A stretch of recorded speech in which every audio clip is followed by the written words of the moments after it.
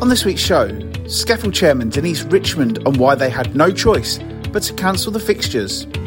There was no appetite to have behind closed doors. Clubs can't afford and it's not sustainable for clubs to do that. Sheffield United Chairman Matt Smith says, please don't come and watch us on Saturday. On Saturday, I'm seriously considering not going myself. I never thought I'd say that ever to a Sheffield game, but I've got to do what's right for my family as well as the guys that I'm going to see for a Littlehampton. And Corinthian manager Michael Golding hopes his team can hit form as they restart. But yeah, momentum's key for any teams at the top of the league that are playing so well. Hello everyone and welcome to this week's COVID-19 update, dressed up as a podcast about non-league football in the county of Kent, sponsored by SCSA Sports Management. Another strange old week in our world of non-league football. We've got 3 interviews for you this week, all from people who are probably in the strangest situation of the lot. I'm John Phipps, a man who is allowed to go to his local pub if he's having a substantial meal, like a Scotch egg apparently. And on the line now is a man who was on his way to Berkshire last night, only for a positive COVID test to spoil his evening. Thankfully that test wasn't for him. So, Matt Gerrard, how the devil are you? Not bad. Do you like a Scotch egg? I do love a Scotch egg. Well, the ones you made in the last lockdown look very appealing. Yeah, I've made them since. I wouldn't do it again because it was an absolute pain. But I do like a Scotch egg. So I used to, as a kid, I think you used to get 2 packs for like 89p, and I used to eat them. I was a bit of a tubby boy as a teenager. So yeah, that's probably doesn't help scoffing Scotch eggs. But I do like a Scotch egg. The ones at Marks are quite nice. See, no, I was always more of a steak and kidney pie man, and I'm still tubby now at nearly 40. So yeah, but I do like a Scotch. Yeah, so that's I think it was probably a naff thing to eat in the 80s and 90s, but now it's sexy to have a Scotch egg. Yeah, but they don't, because all these chefs have them. But yeah, I do like a Scotch egg. It's getting the middle bit in the running. My sister-in-law she sent me a picture because she knows I like Scotch eggs, and hers look a lot better than mine. But at least I gave it a go. I don't mind a Scotch egg, but my problem is I don't really like egg white. So my wife and both my kids, when we have like poached eggs or things like that, they never eat the white, and the white's the best bit. So with the poached egg, I will eat the white because it's not very thick. But with the fried egg, I'm like, well, normally what happens is I eat the yolk and then I will pass it over to the egg machine that lives in my house, or Hayley as she's more commonly known, because she will eat any sort of egg. I don't like scrambled egg particularly, and she makes belting scrambled egg, does she? But I just don't. I just can't eat it. I find it really hard to eat the egg white. So I tell you what, Matt, when this is all over, we'll go and have an egg day out, and I'll eat the yolks and you can have the whites. Yeah, I do. Yeah, nothing wrong with it. Yeah, an egg. I don't like a Cadbury's cream egg, but anything else like a poached egg. I was going to say my favourite sort of egg is definitely Easter. yeah, exactly. Again, that's why I'm tubby and nearly 40. But no, I don't know why. The white's the best bit. So at least I know I'm going to be full up when we have those things. I know the kids aren't going to eat them. So after I've done this, I'm going to do a poll on Twitter on the Kent Only podcast. What is your favourite bit of the egg? The white, the yolk, or both? And we'll see who wins, shall we? Well, going on the people that I know and you know, it won't be the white because you crazy people don't like it. What a way to start a pod. I know. Now the eggs. Well, to be fair, there's next to no football to talk about, so we might as well make the most of it, mightn't we? I'm even going to start the poll while I'm doing the podcast. So I hope everybody doesn't mind that there may be some tapping away. But I'm going to do the poll in a minute, and I'll give you an update when we finish recording. Anyway, did you have a boiled egg? Yeah, but I only really like the yolk. Oh, dearie me. I mean, I will sometimes under duress dig the white out with the spoon and eat it, but as far as I'm concerned, it's only the lovely golden yolk and the soldiers that really interest me in a boiled egg. Well, carry on with it. So what happens if you've overboiled your egg and it's not runny? What would you do then? Launch it at a cat, probably. No, that's not true. I just wouldn't eat it. I'd eat it, but I'd be like, I wouldn't really enjoy it because I don't particularly like the egg white. So I don't mind a hard boiled egg, but the white for me so is. You'd have a hard boiled egg like in a salad or something like that. Yeah, definitely. So, but it's just not my preference. There you go. It's our 148th episode this week, and the first one to really centre on eggs. And I thought it might be an interesting number, but it really wasn't. However, in the year 148 AD, Emperor Antonius Pius hosted a series of grand games to celebrate Rome's 900th anniversary. I'll tell you what, I bet that was actually quite exciting, and it comes to something when we're jealous of the Romans for getting their competitive sport played. Oh yeah, well, that shows how old. So AD, so minus 732 Rome have been around a bit more than that. So Right, no, 700. So what happened? Oh, right. Well, I suppose they weren't a big fan of Jesus, were they? So they wouldn't probably.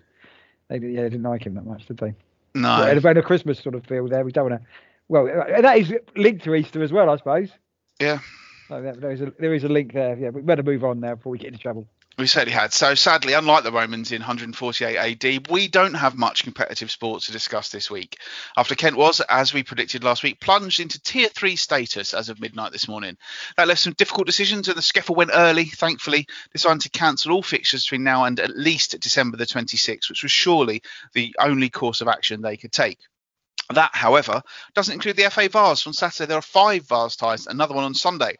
Incredibly, with Glebe being in the London borough of Bromley, although not a London postcode, so still definitely a Kent club in the eyes of this podcast, none of those games do actually take place in the Tier 3 area. We will discuss those games shortly. But first, here are the thoughts of SCEFL chair Denise Richmond, who I spoke to on Tuesday, and I started by asking her if it had been a tough week for her and the board. Yeah, it has. We've had obviously difficult decisions to make, but we've also have to be mindful of clubs, spectators, volunteers, etc. And also with knowing our club's ambitions, we do want to try and work to complete the season, but that shouldn't be at all costs, I think is fair to say. And obviously, so the decision now is there's going to be no football until at least the 26th of December, and that's going to be reviewed in the middle of this month, as I understand. Yeah, and what we're waiting for is there's a further announcement on or around the 16th of December. So we're hopeful that we can then react quickly to that. We can ever be hopeful that depending on whether there's movement in how the tiers are, I don't know if the right word is appointed or allocated, but how those tiers are allocated, shall we say, that if there's movement and we reduce the number of Tier 3 areas and therefore clubs, then there may be some potential to get football moving. When the whole of Kent was put into Tier 3, I'm guessing that the SCEFL didn't really have a choice. No, I don't think we did. We tried to think ways around it, whether we should have the tiers, the clubs that are in Tier 2, which is mostly London borough-based clubs, whether they could play each other, but then that messes up the potential season, if you like, and also restricts. Definitely, there was no appetite to have behind closed doors. Clubs can't afford and it's not sustainable for clubs to do that.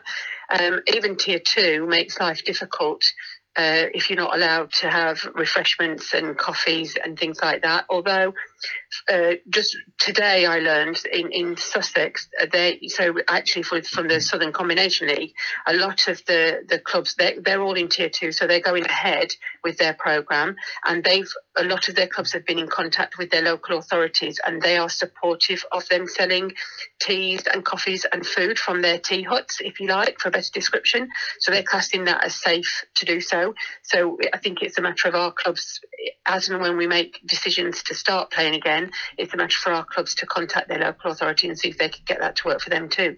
But you can't play behind closed doors, and I think at this stage, with a 50-50 split almost, it seems the best and safest option not to play games.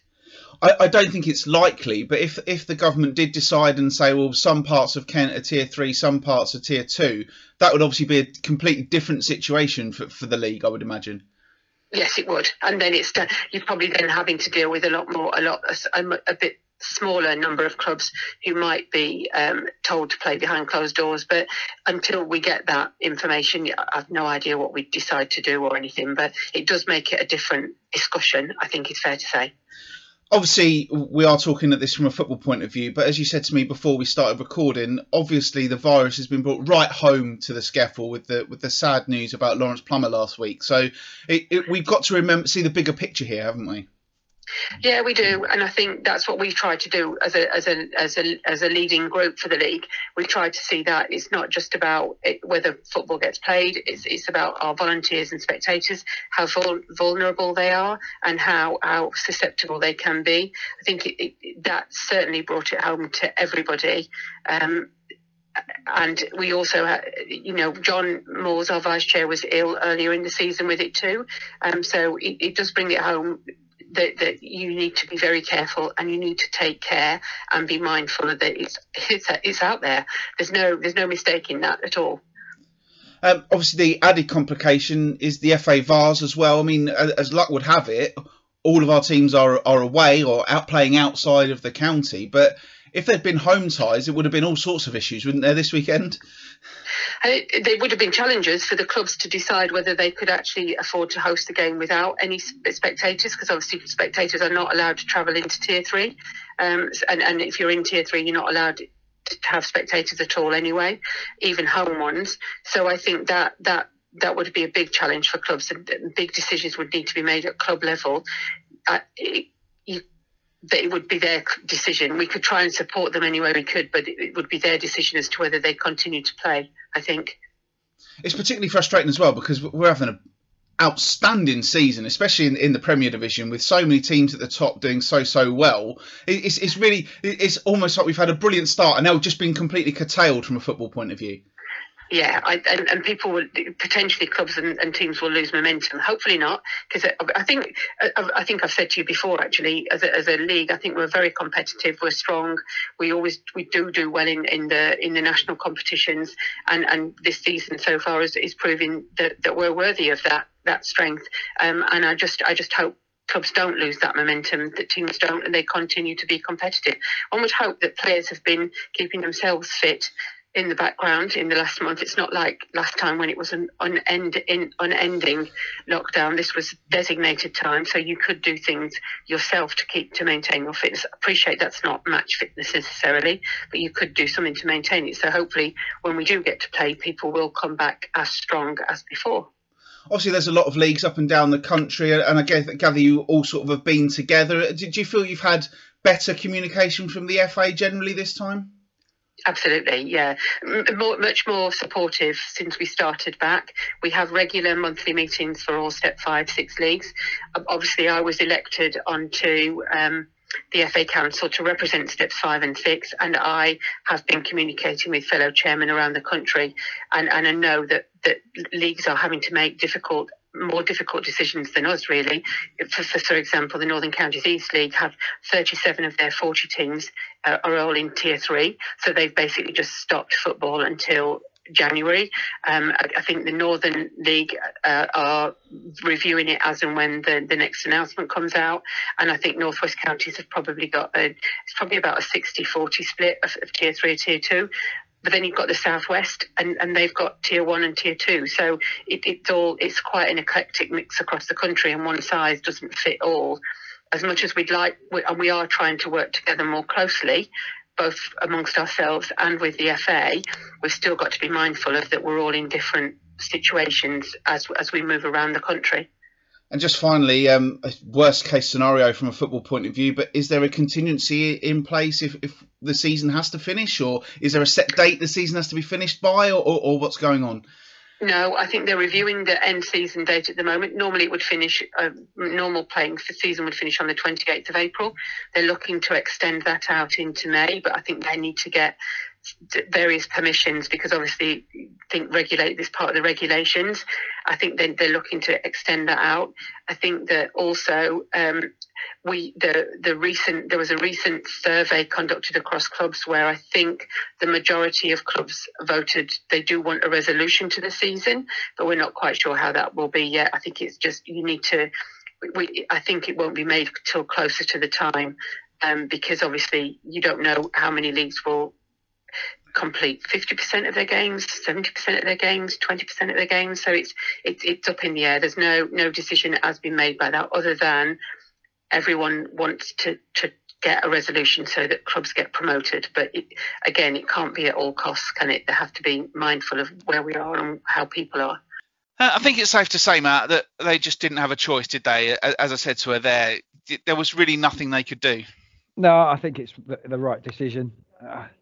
Will they? I suppose the 16th or whatever it is, it could open it. Certain parts of the county could go into Tier 2, and other ones stay in Tier 3. It's the crazy situation that Kent, in the main part of it, didn't really have much issues, did we? Really, but now it's from here. But I think it's the right decision.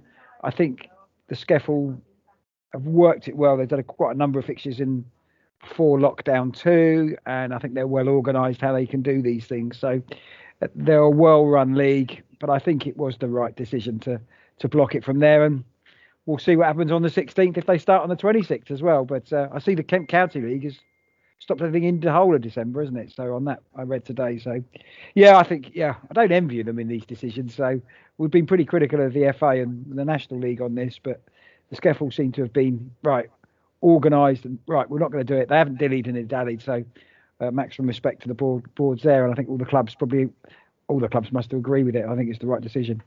I think it was interesting when she said there about, they did consider the possibility of letting the London clubs play on from a sort of giving them a chance. But as she said, it would already make a lopsided league even worse because you'd only have a handful of clubs playing who would be able to actually complete their fixtures. And then all the other teams would be playing catch up. And that would just completely skew the rest of the season, wouldn't it? Yeah. I think doing that, the fixtures would have been all over the place. So it's difficult there. I know they only released them at the end of the month. So they've got that organised from that point of view. But as it's a predominantly Kent Tier 3 league, I think that was the right decision. And we'll wait to see from there. And again, I would have thought some of these London clubs, I suppose they've had people in, but people may not be. Again, I don't know what happens if you've got players in Kent but play for one of these London clubs and vice versa, how it would have worked them there. I presume nobody sort of worked that out, have they? About travelling, I suppose if it's work, it's work. Yeah, I think that is the thing. I think there has been a sort of airy-fairy ruling that if you are travelling for work, and apparently non-league football is deemed as work, so you can travel from between tiers in order to get those games played. But I think, as I said, the SCEFL didn't have any option but to say no, we're not playing. And it was interesting as well. No one knows what's going to happen with the rest of this season. We've heard there it's been extended into May now, so the normal cut-off date of April has gone, but at least it does sound like everything is being communicated better, because in March and April it was shocking, wasn't it? At least everyone kind of seems to be singing off the same hymn sheet this time, apart from the FA VARs, which we'll discuss shortly, but everyone is in the same situation, and I think people are taking it perhaps more seriously than they were in March. Yeah, I think it probably is. You look at it that way, maybe close to home because people don't want to ruin Christmas and things like that. So I think that's probably the way it should go. So, I think exactly somebody said there, there's more important things than football, and it's probably the right decision. If you do agree or disagree if Kent should be in Tier 3, being emphatic, I can't really criticise that because our rates are high. So, but I can see the likes of certain places would be pretty miffed. Yeah, and obviously I think this is going to be reviewed again before Christmas, and I would imagine, this is just my guess, I would imagine that things are going to stay the same. And I think they'll move it. I think that they will look at it and just say, well, if you're going to have this long break over Christmas, then you're going to have to suck it up. And I would imagine those Boxing Day 27th games will be called off as well, because I just think you've got to make sure that at the end of the day, this is a pandemic, and everyone's health is paramount to all of this. And Denise made a really good point there. It's not just about the clubs, it's about the volunteers and people who would be put at risk of this. And all the time the numbers are like they are, I don't think you can take any other course of action. So we will keep a close eye. It's another couple of weeks before we get before it's going to be reviewed, and we kind of see where things are. But if I was going to put my 2 pence on it, I would suggest that there won't be any more fixtures in the Southern Counties East League in 2020. Even if certain parts go Tier 2, probably because of the organisation, maybe. So, well, I think they're in a good place at Skeffel from what they've done so far. So if that is disappointing for the clubs, etc., but maybe the right decision. But I don't think the league overall, if everything sorts itself out, that will from there. In total, there were 7 Skeffel teams in the FA Vase this weekend, and we're going to hear from 2 of them next. First up is the chairman of Sheppey United, one of the best supported clubs in the division, who face a trip to West Sussex to face Littlehampton. But because of the restrictions, the Knights are in a situation where they are asking their fans not to go to the game. So my first question to Matt Smith was, did he ever think he would be in a situation where he's basically begging fans not to go and watch Sheppey United? No, not at all. Not at all. I can't believe I'm still doing it, to be honest, but yeah, crazy times. It's really important, isn't it, that everybody doesn't do that and watches the stream that you're putting on? Yes, it is. I think the frustrating thing is, do I want football back to normal yesterday? Yeah, of course I do. I want it back more than anything. But we've all got to be realists of what's happening at the moment. And I keep writing about it on Facebook and places like that football sometimes has to take a back seat because of it's everyone's safety at stake here. And on Saturday, I'm seriously considering not going myself, believe it or not. And I never thought I'd say that ever to a Sheppey game. But I've got to do what's right for my family as well as the guys that I'm going to see for Littlehampton. It's just they're not real times at the moment. Until this vaccine or whatever we get comes out, it's going to be real tough to get this league back up and running, especially in this Tier 3 we find ourselves. Do you feel like the club's been put in an impossible situation with regards to the Vase? I think the FA take a real beating, and sometimes do they deserve it? Yes. I think this competition, should it have been run this year?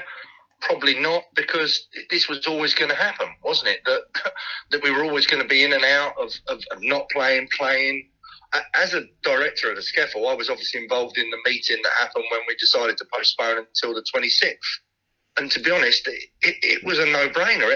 Everyone on the call, all we all care about, and I know it sounds like a cliche and everything else, but it is about everyone's safety. And as clubs of both the Premier Division and Division 1, in that Skeffel division, they've worked wonders just to get their grounds open before the lockdown, with all the risk assessments, the paperwork, the hand washing. Do you know what I mean? Everything we've had to go through just to get football open. It's crazy amounts. And now to even think about coming back when we're in Tier 3, which we all know what that means. We all know, because before all of this, when we first locked down, I was a bit, probably like lots of people, blasé, that, well, it's just a cold, it's this, it's that. But I think now everyone knows somebody who's had it. Everyone knows somebody who's had it badly. And you know, you've got to be I keep coming back to that word realist, because you have to be, because it's such awful times. And until we get this vaccine, I just can't see a way past it. It's one of those things at the moment, I think, for people down here in the southeast, it feels so much more prevalent now than it did even in March time. I think, especially with what happened, obviously, with Lawrence, the sad news out of Hollands and Blair, it feels so much closer to home this time. Yes, that's the key, isn't it? What happened to Plum is unreal, and we obviously spoke about that on the call as well. And my deepest sympathies go to his family and everything, and everyone at the club. It's when you lose a heartbeat like that from a club, it's massive, and it's so strange after everything that happened at the start of the season to Holland and Blair, isn't it? That they decided to not travel when there was the outbreak in their FA Cup game, and I still believe they were right to do that. It's crazy, but it's just bad times. It's awful. I don't know what I can say that's positive, really, because we've got a game on Saturday. I should be itching and everything else to go to that game and support the team, but let's not forget our lads are all part-time as well, and most of our lads are from London, so they're Tier 2, so they're literally in an okay position, I suppose, but some of our lads are from Tier 3, and we are only part-time, so they've got to then come in. I think they're in Thursday night to train before a competitive game as well, straight away on a Saturday, which just seems crazy, doesn't it, really? That is the big thing, isn't it? That you've not been allowed to train at all, and now you've got one training session, and you've got to go straight into what is a huge game for Sheppey United, because, let's be honest, you've got ambitions of going a long way in this competition, haven't you? Yes, I like to think we have ambitions in every competition we go into, but realistically now, I think the only positive from it all is that everyone's in the same boat. Littlehampton would have probably only had one training session. I think for me, the frustrating thing is going to come when, let's touch wood as I'm talking to you, and we get a positive result on Saturday. The next round is the 19th. We won't play another game. We will have to play a behind closed doors friendly, which I don't want to do. I just don't want to be doing that. I think we shouldn't be doing it. And look, a lot's been written and everything else, but we're in Tier 3, and the FA are saying that in Tier 3, semi-professional football can continue behind closed doors. And I just don't understand that. I don't think, as our league said, that's not going to happen, but I still can't believe that they're even contemplating it, to be honest. And the other thing as well is if you get a positive result on Saturday and then get a home tie on the 19th of December, that's going to open up another can of worms, isn't it? Yes, and it's also financially, John, that let's not forget, to stage a game is £120, £130 for refs. That's before you've turned the floodlights on or turned the showers on in the dressing room. And with no supporters, where does that money come from? Then you've got the travelling expenses from your team that are coming to you if you're at home. It's just a money pit. As everyone knows, that the scaffold, it is a money pit this year. And to have no crowds coming in is just not possible. Now, have we put something in place that hopefully will generate some revenue? Yes, with our pay-per-view. That will help. But again, it's not the same. Everybody wants to come to football, but we want to come to football safely, don't we? And that's the key for me. And I suppose the difficulty is obviously you're now being told that there may be fixtures back on the 26th, which you'd have a big game if that's the one. But we've got to make sure that this is safe. And I suppose the question is, where do you think this season goes if we're looking at a longer term delay? That's the $1 million question, John. And that's I've had that discussion with Ernie and Marcel, the management team. I've had it with fellow directors of the SCEFL. We've all been talking about that where is the season going to go? Because it's not just, you can't just look at the SCEFL in isolation, can you? Because obviously promotion and relegation happens to the step above and the step below. So if the step above don't finish their season, does that mean even if we finish, there is no promotion? I don't know the answer to that. I don't want to say I do because I don't. So it's a real catch-22 that the whole pyramid has to finish, doesn't it? So it's not just a case of looking at everyone thinking, right, the SCEFL we've got to get done. Because if the Isthmian League don't get done, then where do these teams go? Are they going to have 22 teams in the Isthmian South East, or do you see what I'm saying? It's a real tough one. That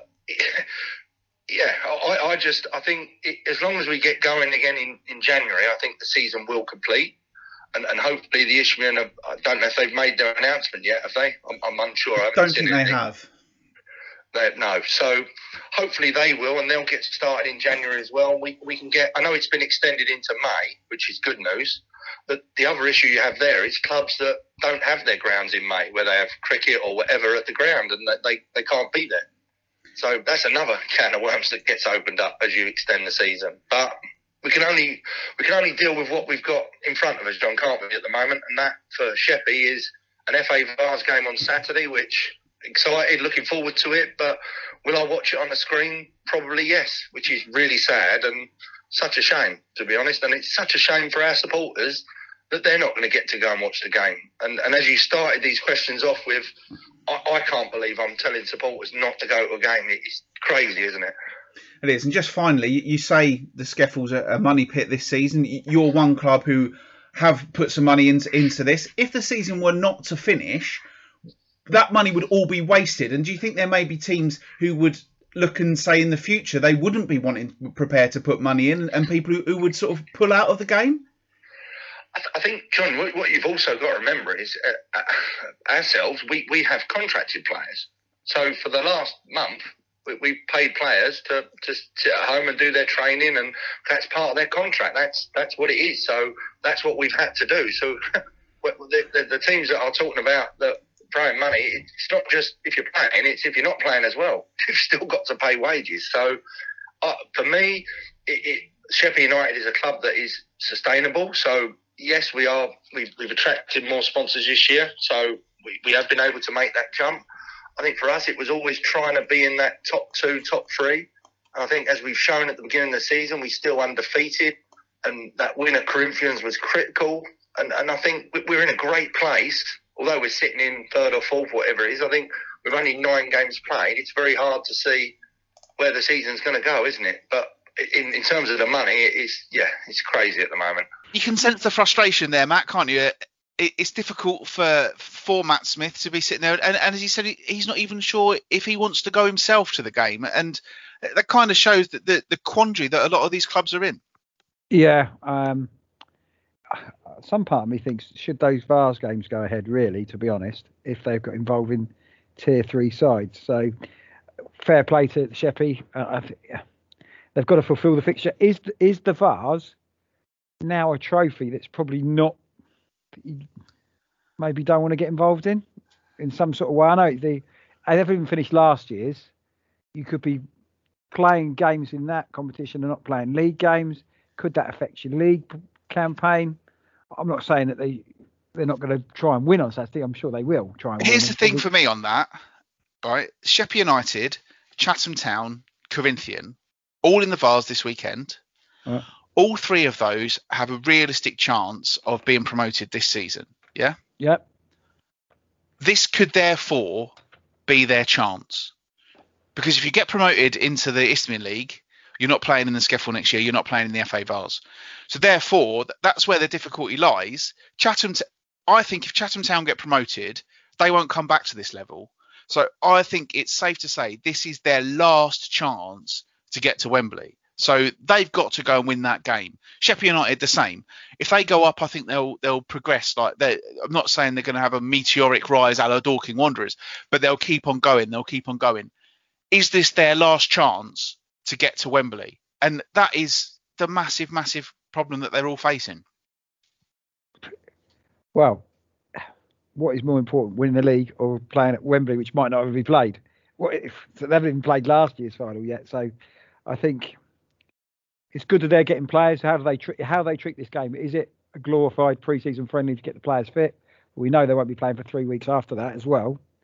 Or do they go on with the competition and just use it to get games under their belt as well, saying, right, we want to win this game because we want to play on the 19th or whatever the next round is. So it's an interesting one, but the issues you have going on with this competition, a bit like the trophy, which we'll talk about later, but in Dover's point of view, so is it a competition that it's not the end of the world now?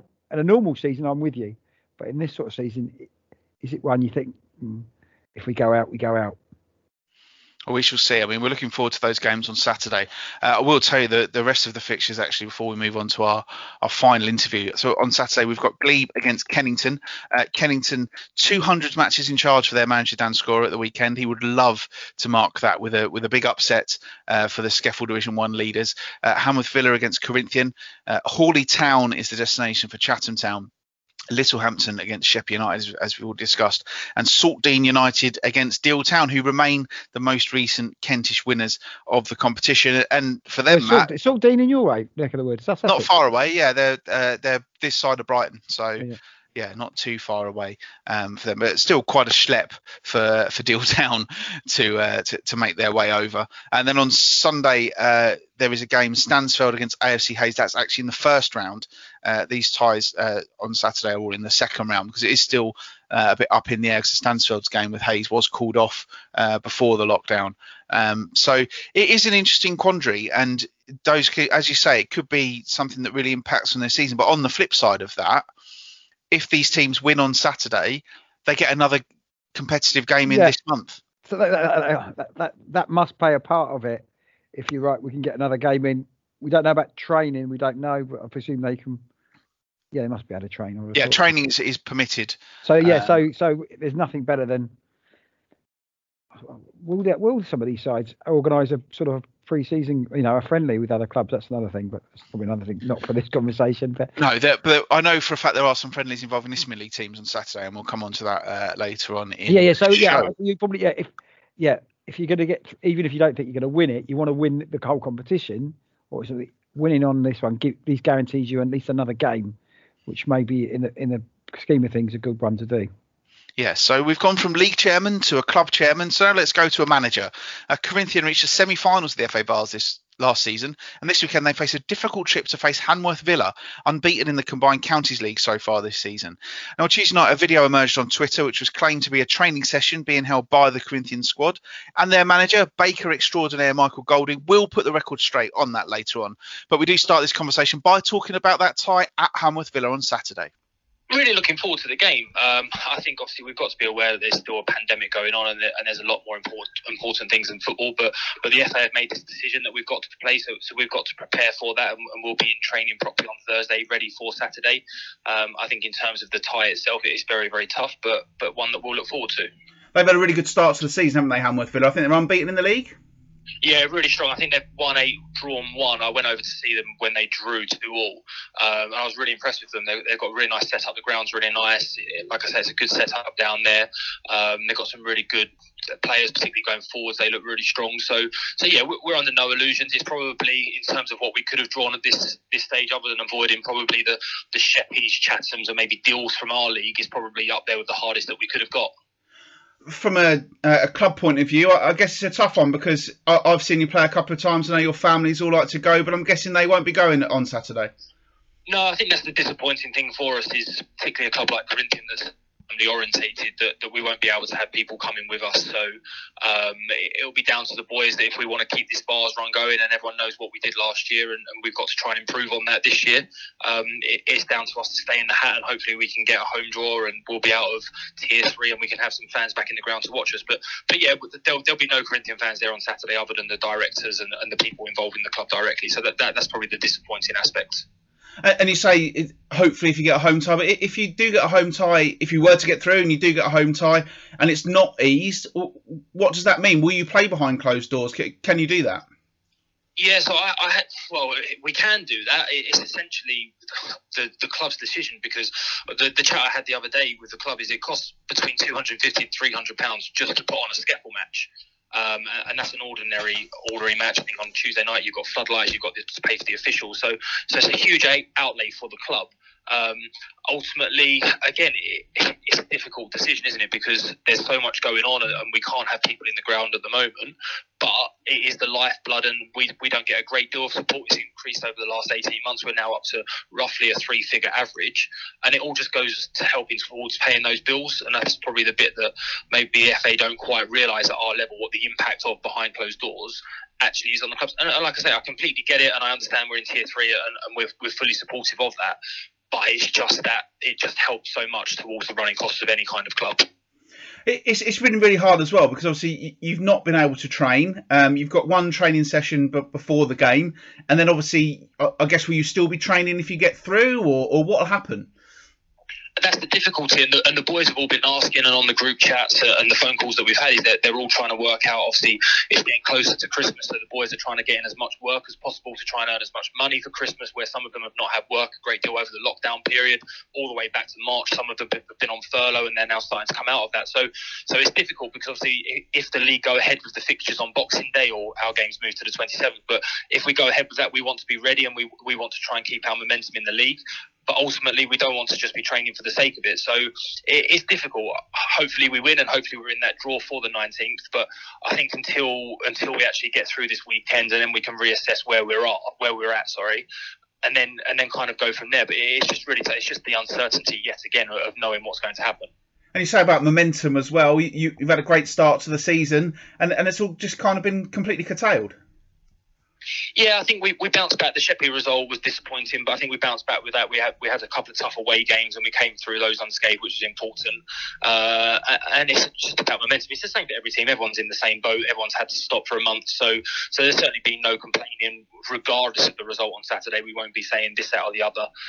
It'll be down to the day. It makes it probably more of a lottery, I think, in my opinion, but it's not down to that momentum. It is down to who turns up on the day and who's got the better players.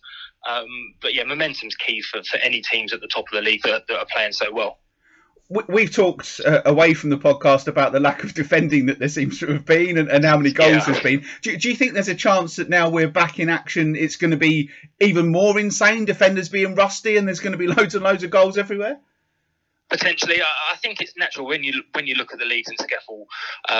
There's so much money spent on attacking players, because they are the ones that get all the headlines, and they are the ones that score you the goals. So you're almost got step 3-4 strikers playing against some step 5 defenders. So naturally there is an imbalance. But yeah, I would expect there to be some crazy scorelines this weekend. And I think the Vars, you've got one shot at that. So it's one of those, isn't it? You'd rather potentially lose 3-0 rather than go out 1-0 with a bit of a damp squib. So yeah, I would imagine there'll be some high scoring games. If I was a betting man, there'd be some few +4 goals games. And obviously, there has been a lockdown and everything like that. There was a video that was put out on Tuesday night on social media that I saw that said it was some Corinthian players at training. It was a long way away, but were your team all out training on Tuesday night? No, absolutely not. So what we've done, and we've been honest the whole way through, and we've provided a service for the boys under no organisation that if they wanted to come and use the pitches for running, then they're more than welcome to do that in their pairs, which you're allowed to do out on the street. And we've just taken a view as a club that we'd rather have them, if they wanted to, at the club under floodlights rather than out running on the roads. And some of them have gone out and done their own bits. We've not set them training programs, and we've not done the Zoom workouts like we did in the first lockdown. We've said to the boys that it's a 1-month lockdown. You need to be prepared to come back ready to play, and we've offered that throughout. So we've had low numbers. We had probably 1s and 2s in the first week, and all we've done is just manage that situation. The video, being completely honest, doesn't look great, but we've not done anything against the rules as set out by the government. The boys, I think we had 12 in last night, and they were running. They were doing their own different bits and pieces, socially distanced across the pitch. Fully supported by the club, and like I say, it's not been compulsory for the boys. They've had the option if they wanted to come in on any night of the week, not just a training night. And I think with nothing on other than sitting at home watching Netflix, it's been quite nice on a few occasions to get out there and see the boys working. And that's, I think, one of the beauties of our club is we're able to provide that service for the boys if they want to use it. And like I say, some of them haven't, and hopefully we'll be able to see the benefits of that on Saturday. But if not, we'll certainly go again and see what happens in the future. And I'm guessing Thursday night's training session is going to be a fairly intense one, is it? That's the difficulty, isn't it? You want to try and get enough into the boys' legs that they're ready to go and play, and we've got to go over all the tactical stuff for Hanworth. I went to watch them just before the lockdown, like I said. So we've probably got the most intense training session, probably the longest training session that the boys are going to have. We've told them to bring their sleeping bags to be prepared for a bit of a late one. So yeah, it's frustrating. You don't want to take up their whole life. You don't want to do too much. But at the same time, we want to be as prepared as we can be to make sure that we cover all bases. I just wonder, this is a really difficult situation for everybody, isn't it? Because obviously we're talking about what is an important game for Corinthian on Saturday, but there is still this virus sweeping through, and it feels, I've said to the other people who've gone on the show, it feels so much closer to home at the moment than it ever has done before. Yeah, absolutely. I think the fact that Kent have moved from some areas of a tier 1 effectively before the national lockdown into a tier 3, it just shows how close it is. I mean, personally at school, we've had year group sent home in the last week, which we've kind of avoided over the period of COVID. But this week alone, we've had 2 different year groups had to go home. So it just shows you how dangerous it still is, and there are still cases. And I know personally, I've not seen family members for a very, very long time now because we've got to stick by those rules. So it is tough, and it does put everything into perspective. And I kind of wish that the FA had the foresight to say, with all the leagues pretty much in the tier 3 areas saying that there's no fixtures, that we'd go ahead and say, right, there's no VARs until January, and then we'd reassess it. But I think what the FA have done the whole way through is make it very, very clear that they intend to finish last year's VARs, this year's VARs, to get their promotion and relegation, to get their new leagues in place. And yeah, it's difficult because we've got to abide by that. And I think what we're seeing on Twitter is more and more teams are dropping out this weekend because of round trips and 3-hour round trips, and more than that, going from a tier 3 area into another tier 3 area. And teams are just making that decision that maybe it's not quite worth it. Obviously, the ultimate goal was to win games of football and to get to Wembley in the VARs. But sometimes, well, all the time, life is more important than that. And particularly at the moment, like you say, it is so close to home that it is certainly a decision. And we've said to the boys as well that if they don't feel comfortable travelling on Saturday, and they'll have to make their own travel arrangements, that there's no pressure on them to play. If they've got family situations or work situations that they're worried about, we've got boys going on holiday over Christmas that have said they can't play because they can't risk getting COVID, then that's up to them. So we'll put together what we've got, and we certainly won't be under strength, but we won't be at full strength by any stretch. So I know there are 2 or 3 players already that can't play because of different reasons. That's a big game for Corinthian on Saturday, Matt, and a pretty tough one. He said there he's been to watch them, and I know Michael Golden does like to do his prep and goes to watch teams whenever he can, and he said, yeah, they're pretty handy. So it's going to be a tough one, that. But again, what have they got to fear? Because from last year, they beat a lot of top teams from all over the country. Yeah. Very unlucky not to get to the final, weren't they, in that competition? That hasn't been played yet. Which hasn't been played yet, which, again, that would have been an interesting one if they were in the final and they were still playing in this year's competition, but that's a different story. Yeah, I think they may want to use it again, different to the other ones, that they have came so close, right, we want to right the wrongs of last time to getting in there, into that point of thing. But again, the league's their bread and butter, these sides, and them not playing the games, I think this competition, it's important, I think it's probably to get you in the gears. I don't think it's that important, but Corinthian might fancy it. They might really fancy it. Yeah, I did also enjoy that bit where I said about being more goals, because I do chat to Michael Golding over text every now and then, and we've talked before about the lack of sort of defending that there seems to have been in the SCEFL, and I wouldn't be surprised if there is the odd game on Saturday that finishes 4-4. Definitely, teams are just going to go for it, and I think if there's going to be any rustiness, it's going to be at the back, isn't it?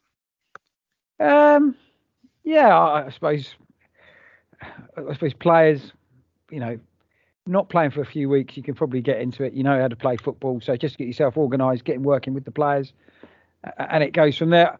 I presume it's just, you're looking at this as probably, if you're looking back at the time, this is like July games, is it? If you missed a month, you're coming back in, you've got a pre-season friendly. I would treat it as that. If you can, I don't know how many subs they can use, but take the squad there, utilise your squad.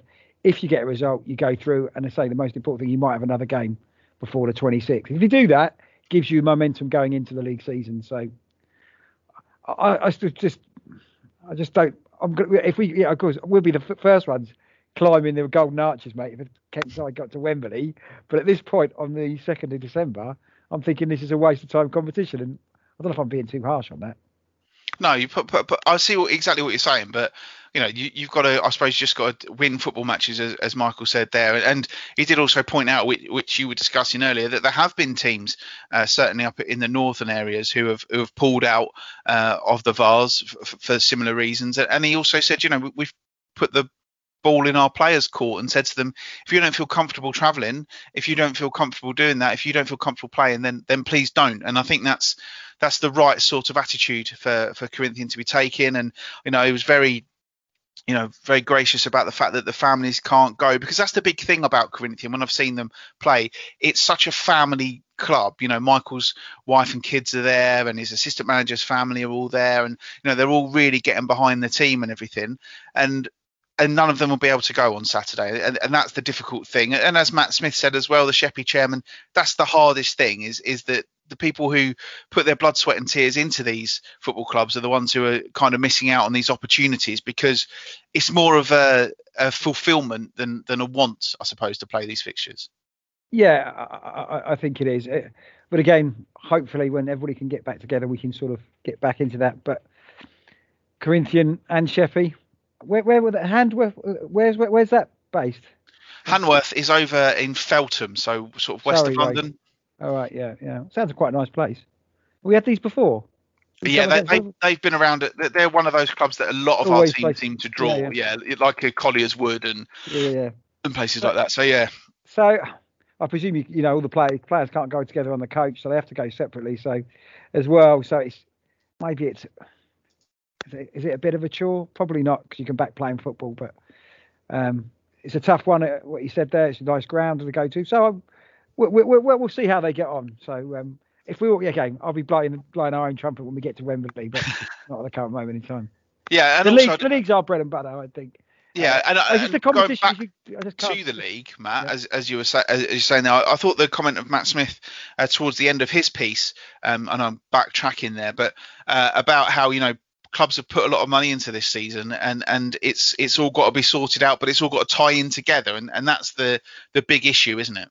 Yeah. I think that's what it is.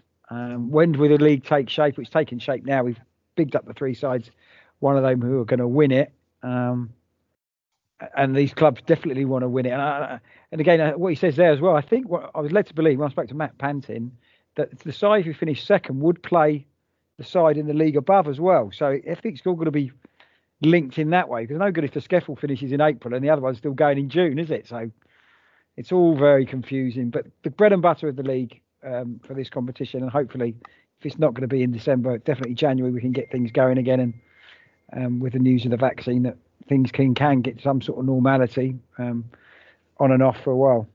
Yeah, talking into the Isthmian League, which is still in a situation where they haven't made any announcement of what's happening at the moment with regard to what's going to happen with the restart. There are FA Trophy games scheduled for next Tuesday. Only one of them involves a team involves a game in Kent, which is Margate's home game against Burgess Hill. Will Margate be happy playing that behind closed doors? We don't know.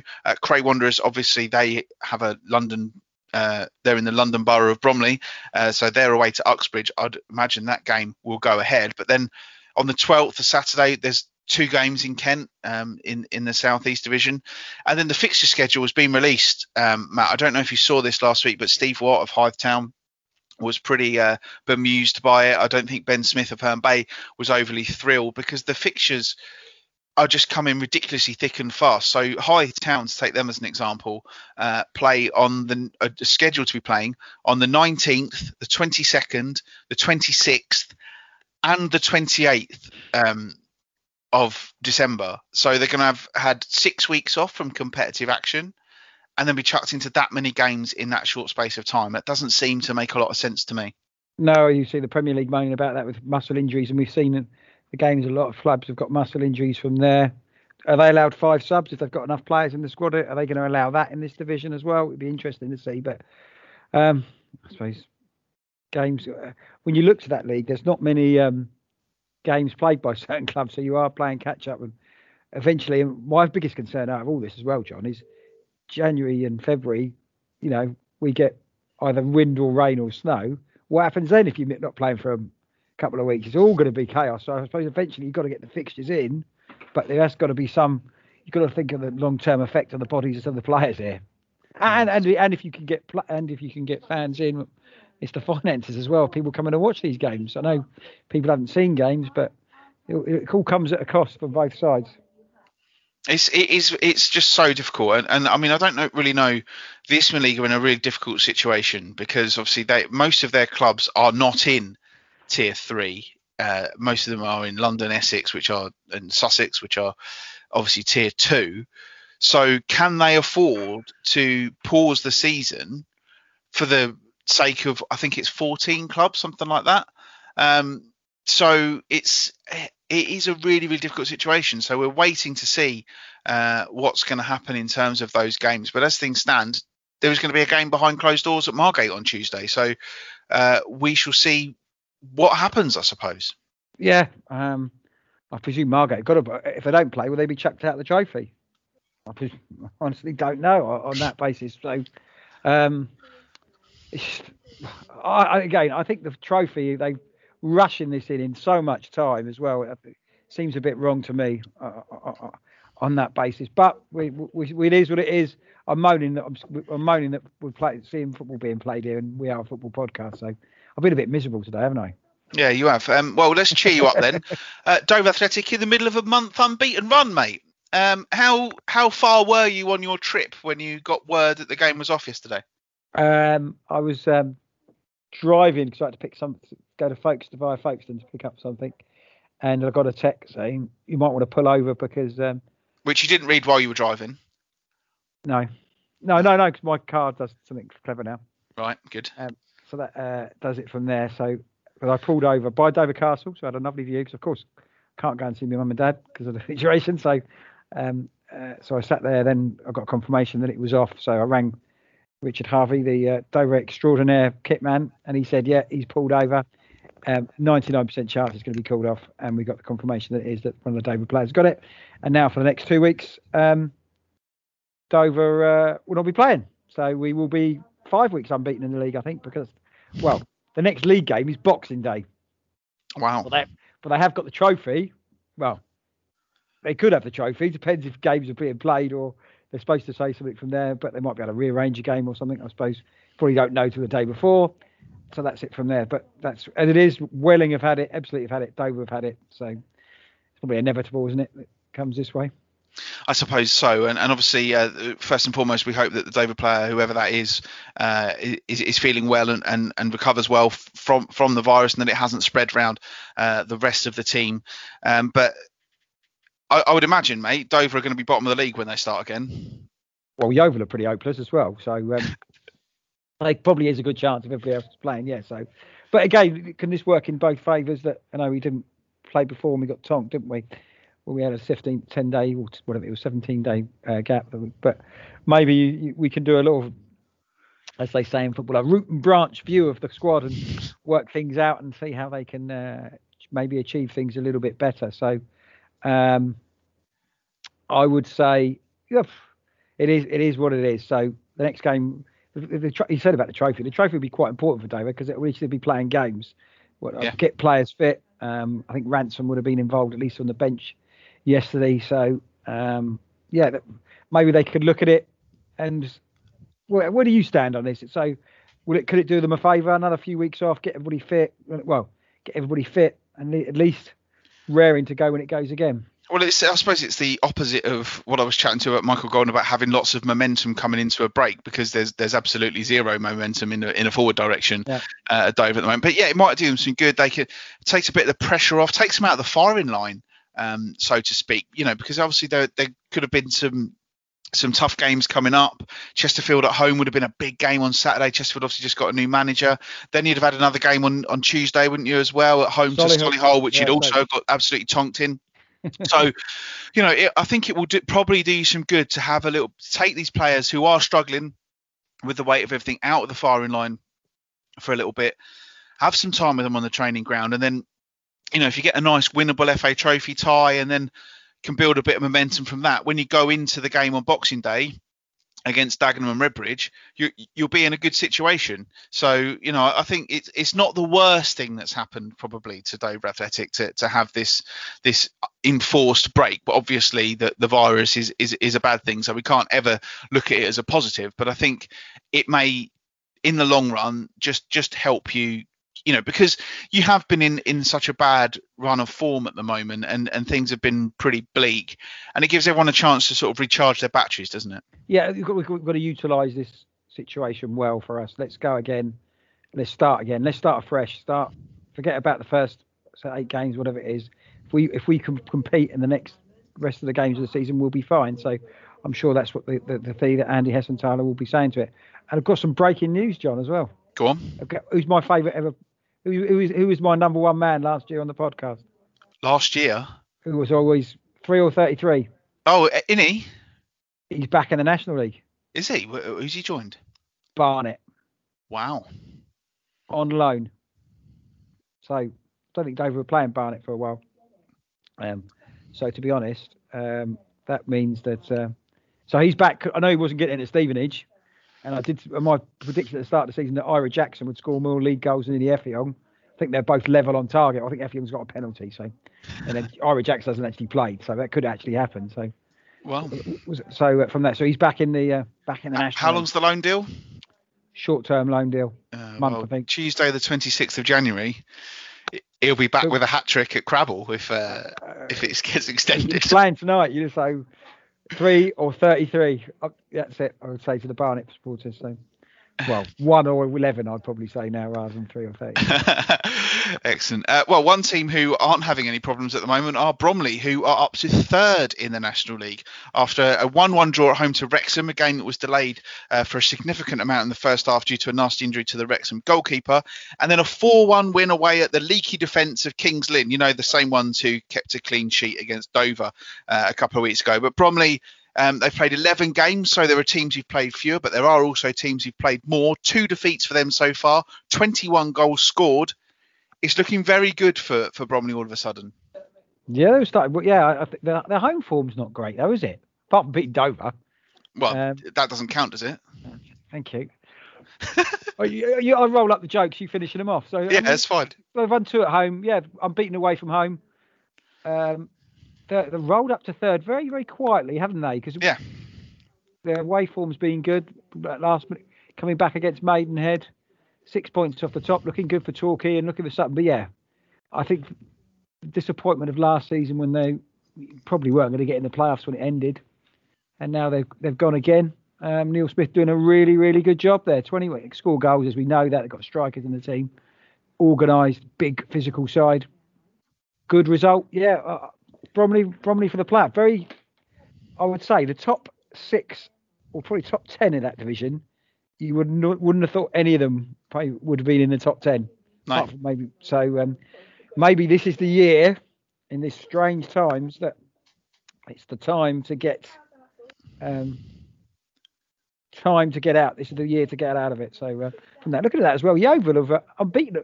Yeovil, bottom of the league, unbeaten away from home. John, they scored all 4 matches away from home.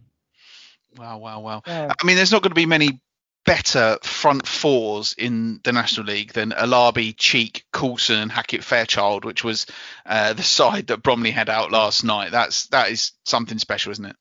Yeah, Coulson will lay things on a plate to a lot of players. So, yeah, I think they're in a very healthy position. Bromley going forward, if they can keep players fit. Hackett Fairchild's out of a signing coming back, and Cheek's a machine, isn't he, at this level? So, I think, very good. Very, very good chance that Bromley can at least get in the playoffs this season, I think. Yeah, well, let's hope so. Because obviously last year they had such a fantastic start and then tailed off. Yeah. But hopefully this time things will work out for Neil Smith and Bromley. This weekend there will be a game for them, unlike for Matt's beloveds. They will be playing at home to Stockport County on Saturday. Stockport County obviously in the FA Cup third round. They got West Ham, didn't they, at home? Yeah, good draw. Good draw for them. Bromley home to Stockport, is it? That's a good game. On Saturday, yes. And then on Tuesday night, Bromley are at home again to unbeaten away from home Yeovil Town. So a couple of interesting fixtures for Bromley this week. Obviously, both Dover games, they were supposed to be at home to Chesterfield, at home to Solihull Moors. They have both been postponed, just to confirm. Mentioned Stockport in the FA Cup, Matt. I remember Dover played Marine in the FA Trophy, was it, a couple of years ago? And you said they were a fantastic club. So you must have been absolutely delighted, not only when they got through, but then to pull out Spurs at home. Absolutely fantastic for the club, who are only the second ever team from Step 8, which is the same level as your Ramsgates, your Herne Bay, Isthmian League South East level, to reach the FA Cup third round and then to pull out Tottenham. Brilliant for them. Yeah, they're a really great club. They beat Dover in the trophy, and they brought a load of fans down there, and you thought they'd won the competition when they were so excited. They played Dover off the park. So kept to look out for their results and things like that. So I'm absolutely delighted for them. So I just hope, I think I read something, they might have to move it from the ground, Marine, because I don't know if it's going to be COVID safe for the amount of people or new media that's going to go to the ground. So hopefully they can work it out, and hopefully they can get fans in, because they're really good fans. So I'm absolutely delighted for them. Yeah, absolutely. International League South. And of course, Matt, we haven't even talked about the game you went to on Saturday yet, have we? Tunbridge Angels beaten 2-1 at home by Hemel Hempstead Town, but they did bounce back on Tuesday night with a 2-0 win over Concord Rangers at home, a much needed home win. But what did you make of them on Saturday? It was quite a good game. I quite enjoyed the game against Hemel. The game sort of changed. Tunbridge went in front. Hemel probably gets to run a play. Tunbridge went on front. Then Tunbridge got a penalty. So then Hemel got a penalty. And then the game sort of changed on Tom Beer was sent off. And it was one of these fouls. It was Tunbridge had a corner. Hemel got the ball, brought on the counter attack, and he was just doing his own half. And he's made a foul, a professional foul to help his team out. It's quite high. I didn't think it was between a yellow and a red. One of them? Yep. So, no intention of getting the ball, and maybe he went in a bit high for it. But I thought it was a yellow and a red. From that point on, for the next 10 minutes, Hemel all over Tunbridge. But then Hemel had a player sent off themselves, and that changed the complexion of the game in the second half. And Tunbridge had plenty of the ball. Not too much creativity, not too much in front. And then Hemel came in, it brought a sub on, and they won the game. But good to see that Tunbridge bounced back from against Concord. Concord, I know, struggling a bit this season. Just Concord are waiting for their game at Wembley, which was never going to come. So, yeah, that's a good result. But they'll be fine. Strong at the back. It was interesting after the game as well. Saturday, that I don't know how you look at this. Henley, the keeper, and Sonny Miles basically had a bit of a scrap after the final whistle. Because I think Henley thought that Miles thought Henley should have saved the shot, which I'm probably agreeing with Sonny Miles on that. But it shows a bit of passion on the sidelines as well, and I'm quite happy if players are going to, get it into each other if that shows that they care so much. But it was quite interesting to see. He had a game that had a bit of everything, really, which I quite enjoyed. Good stuff. It's interesting you say about that red card, because when I was at the Ebbsfleet-Tunbridge game, Matt Davison, friend of the show, celebrating his big birthday today. So happy birthday to Matt Davison for today. But he said Steve McKim encourages his players to take a yellow card. He will say to them, if there's a chance to stop an attack early and bring someone down, take that yellow card. And I wonder if that's what's happened there. Yeah, I pretty well what he was doing. Was he? He was late. Was he too high? But again, then straight away the Hemel players were on him. It was slippery sort of surface. So I haven't actually seen the incident again. I'll probably see if it's on social media. But for me, as it was in his own half, a yellow would have been in. But you can see why it was given a red. But a decent game of football. Conference South is a really great league this year, I think. Yeah, really good. Dartford are still top of it after their 2-1 win away to Hungerford on Saturday. Really good result for them. And then also on Saturday, Maidstone's game was called off. And then on Tuesday night, Maidstone were in action, a 2-2 draw at Dorking Wanderers, which is a really good result for them. I've already mentioned Angels beat Concord Rangers by 2-0. On Saturday, Dartford are on the road at Eastbourne Borough, game I am attending. And is that it for our Kent clubs, with all the rest being off due to COVID? It looks like it very much is. It is. There's no one game. Just that one game. Yes, just the game between Eastbourne Borough and Dartford involving us. On Tuesday night, though, there is a game. Tunbridge Angels at home to Chippenham Town. What's the matter, darling? You'd have thought Maidstone would have arranged a fixture unless they couldn't get one out of all this, because with the trophy, you'd have thought the league would have said, right, let's get some fixtures played. Well, they have moved a lot, to be fair. They've moved because this was supposed to be a blank weekend for the trophy.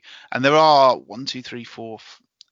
7 games going ahead in the National League South. And obviously, bear in mind, you've got Ebbsfleet and Welling both currently out of action due to COVID. So that's not Well, they're not back yet. No, they're not. So Ebbsfleet was supposed to be playing Concord. That is off. Ebbsfleet will be back on the 12th, I think, and the same for Welling. So they've done the best they can, I suppose, to get those fixtures in. So there's not many other games involving teams in Kent at all, are there, on Saturday? With your game being off, and all the whys and wherefores of that? Yeah, it is what it is, I suppose, isn't it? So just got to carry on and hopefully back. So, what about your... Changing the complete subject, what about your business? Can you open up? Yeah, we are open. We've got one booking on Friday and one for next week at the moment. So quiet, but we're in a situation where we kind of got to be open. So going back to what we're actually here to talk about, Dartford are top of the table with 25 points from 11 games. Dorking Wanderers are 2 points behind but have played a game fewer. St Albans 8 games, 20 points. The other Kent sides, Maidstone, are in 6th with 16 points from 10 games, drawn their last 3 matches. Ebbsfleet United are 8th with 15 from 9. Tunbridge Angels are up to 9th in the table after their second win in 4 games. They have 13 points from 10 games, and Welling United have 6 points from their 7 fixtures. So they've played 4 games fewer.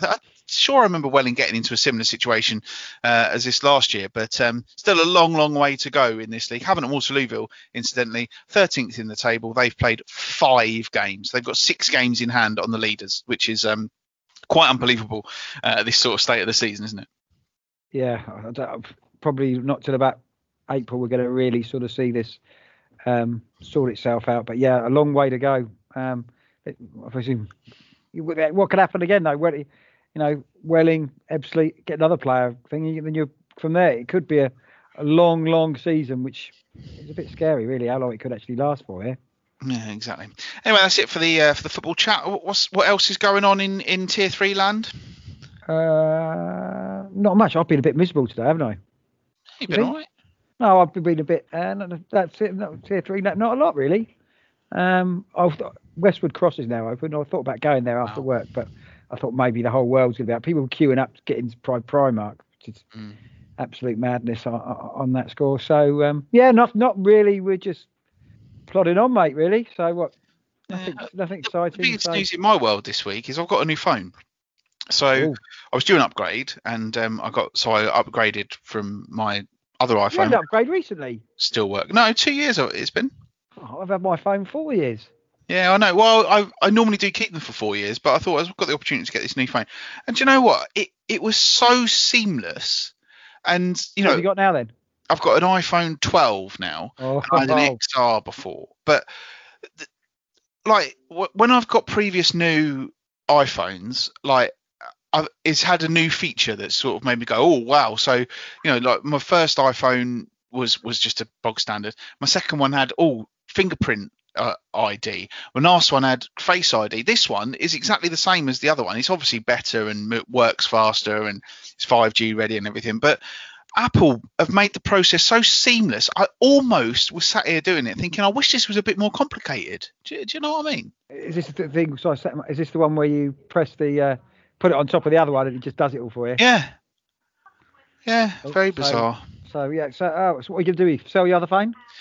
It's going back to Vodafone as in exchange for me getting 15 quid a month off my bill. So so yeah, I've basically sold it back to them. So, but yeah, it's just a bit, I like my new phone. I'm quite happy with it. But I just was kind of sitting there thinking, but where's the complications in this? Where's the bit where I start effing and blinding because it's lost all my photos? It just doesn't do that anymore. It's a bit boring, really. Wow. Let's modern technology, mate. You see? Yeah, I know. But there you go. One of those things. But basically, nothing's going on with me really. I've got a year's free Apple TV as well with my new phone. So I'm going to take them up on that at some point. I don't know if there's anything I want to watch on that, because I mean I've not quite finished Netflix yet or Amazon Prime. So is I was going to say, have you got a telly that's got Apple TV on? Or have you got a Chromecast? I think I can get the app through my telly. So well, so there you go. It's exciting, but I always listen. Yeah, I'm just. I've been a bit miserable today, apart from the egg thing, which I voted for. I think you've had a few votes, haven't you? We have had plenty of votes, and you're pretty much, as I was expecting, on the wrong side of this vote. Because at the moment, inside 37 minutes, we've had 24 votes at the moment, and 67% agree that the yolk is the best part of the egg. 25% think that it's both as good as each other, and only 8% of people of our voters at the moment think that the white is the standout bit of the egg. You can find that poll, of course, on our Twitter page, which is at Kent NL Podcast. So do you get involved in that? That's the highlight of this week's show because I've been very miserable, John. You haven't been miserable. Well, I was critical of the VARs, wasn't I? Yeah. So I mean, it's one of those things, mate. You can't be. You can't. It's not as if you're sitting there saying, "Oh, you've been all right. You've been fine. Don't worry. I'll give you a grade later on when we have your appraisal, okay?" That's right. Good. Apart from that, yeah, everything's well. I've got no football for a couple of weeks now, have I? So maybe that's in the back of my mind, thinking, oh, no football for a while because I was supposed to be watching 4 games and now they've all been pulled from my thing. So you might get sent somewhere on the 12th, I suppose. There's a few games. No, I've got to work then. I've got to work do the day job, so I can't do it. I can't on the 12th. So. Oh, that's a pain for you. So I'll have to watch more your boys Chelsea in the Champions League to get myself going. Exciting. Playing tonight, 8:00. Oh, right. The dog. Have you? As we're trying to get a dog in our family, have I told you that? No. We're hoping to get a dog. Right. You're not a dog man, eh? No. And there's a good programme on BBC Two called 12 Puppies and I, and it's about families and dogs. So we all sat down as a family and watch it and thinking, I'll be clearing up a lot of beep. Yep. That's exactly why I don't want one. Yeah, exactly. That's just the preparation for that. We'll be watching that programme. So that's the highlight of the week programme. There's nothing else on. We're watching old episodes of Gogglebox. Do you watch Gogglebox, by the way? I can't abide it. I think it's horrible. No. We quite enjoy that. But there's nothing on when you're watching 2 year old episodes of Gogglebox. There needs to be something more on the telly. Yeah, apparently I've just had an email from Spotify. Other music streaming services are available, informing me that over the course of 2020 so far, I've listened to 4,386 minutes of Spotify, which I've just calculated is 73 hours. I mean, I listen to it a lot in the car, so that's probably where it's going. I use Amazon, you see, in the car. Oh no, I use Spotify, so because it's all done through my phone. So, but my mum and dad have got my Amazon, have got my Spotify account as well on their smart speaker. So while my top artists are, of course, the sort of thing I would like, my fourth most listened to artist this year on Spotify is Diana Ross, and I haven't listened to any of my Diana Ross music this year, so that's obviously what my mum listens to when she's sat at home with nothing else to do and her smart speaker. It's quite funny because she does have the Spotify through my account. I can sometimes be sat in the car listening to my music and then all of a sudden be interrupted by Les Mis or something like that, and I'm like, no. Have to phone my mum up and say, no, you can't listen to the music, I'm listening to it. Well, if they care in you to share your account with your parents. I know. Yeah. Maybe your dad's into Diana Ross. It might not be your mum. No, it's my mum. Oh, It's definitely my mum. But yeah, so 73 hours worth of Spotify. What a way to spend 2020, the most unusual of years. Anyway, thank you everybody for listening to this week's Kent Only podcast. As I said, don't forget to get involved in our poll, the poll of all polls, which is currently on the Kent Only podcast Twitter at Kent Only podcast. Which part of the egg is the best? The poll closes just an hour before we record next week's show, so we'll give you the results. Then you've got plenty of time to make your decisions as well. Find us on Facebook by searching Kent Only podcast. You can find me on Twitter at JohnPhipps81. You can find Matt at Matthew_Gerard.